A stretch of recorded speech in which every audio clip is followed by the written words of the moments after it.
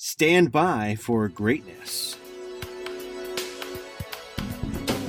What's going on, ATL? It's Blindside from Channel Ocho Productions coming at you with your on-set weather update. Today is Friday, October the 30th, Halloween weekend. Come at ya. Oof. And sadly, this is the last podcast episode for the month of October. We're gonna miss ya. High of 63 today, low of 45, only 10% chance of rain. Some clouds in the sky, but mostly sunshine all across the board. Gonna be a BEA beautiful and cool day. Good air quality and only 65% humidity. And we'll look for that sun to set at 6:46 in the PM. And now for some animal-friendly news. Thanks to the COVID, restaurants have been hit hard with limited patrons or even not being able to open at all. What's a restaurant worker to do when you miss being in the middle of the hustle and bustle serving people delicious artery clogging yum-yum? The last 4 times we've come here, the food was awful. Well, I apologize for the food the last few times, and we will certainly do our best to make sure that that doesn't happen again.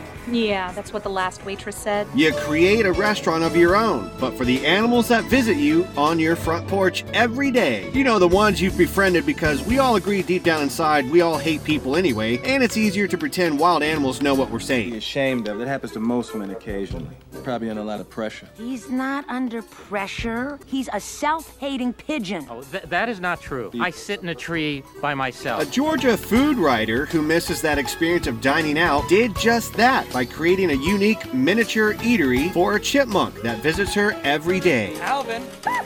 This kicks a hamster wheel's butt. Alvin!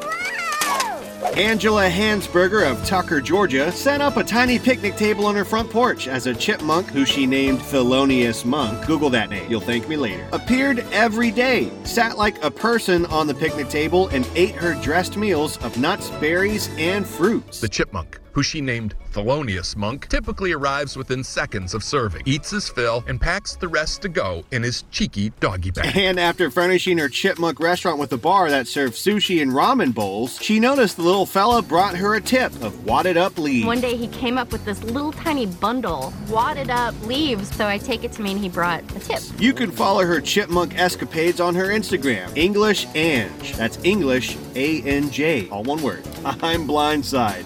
Thelonious Monk for president. And I'm out. What has it done for you? It's brought joy. I have more videos of this chipmunk than I have of my children.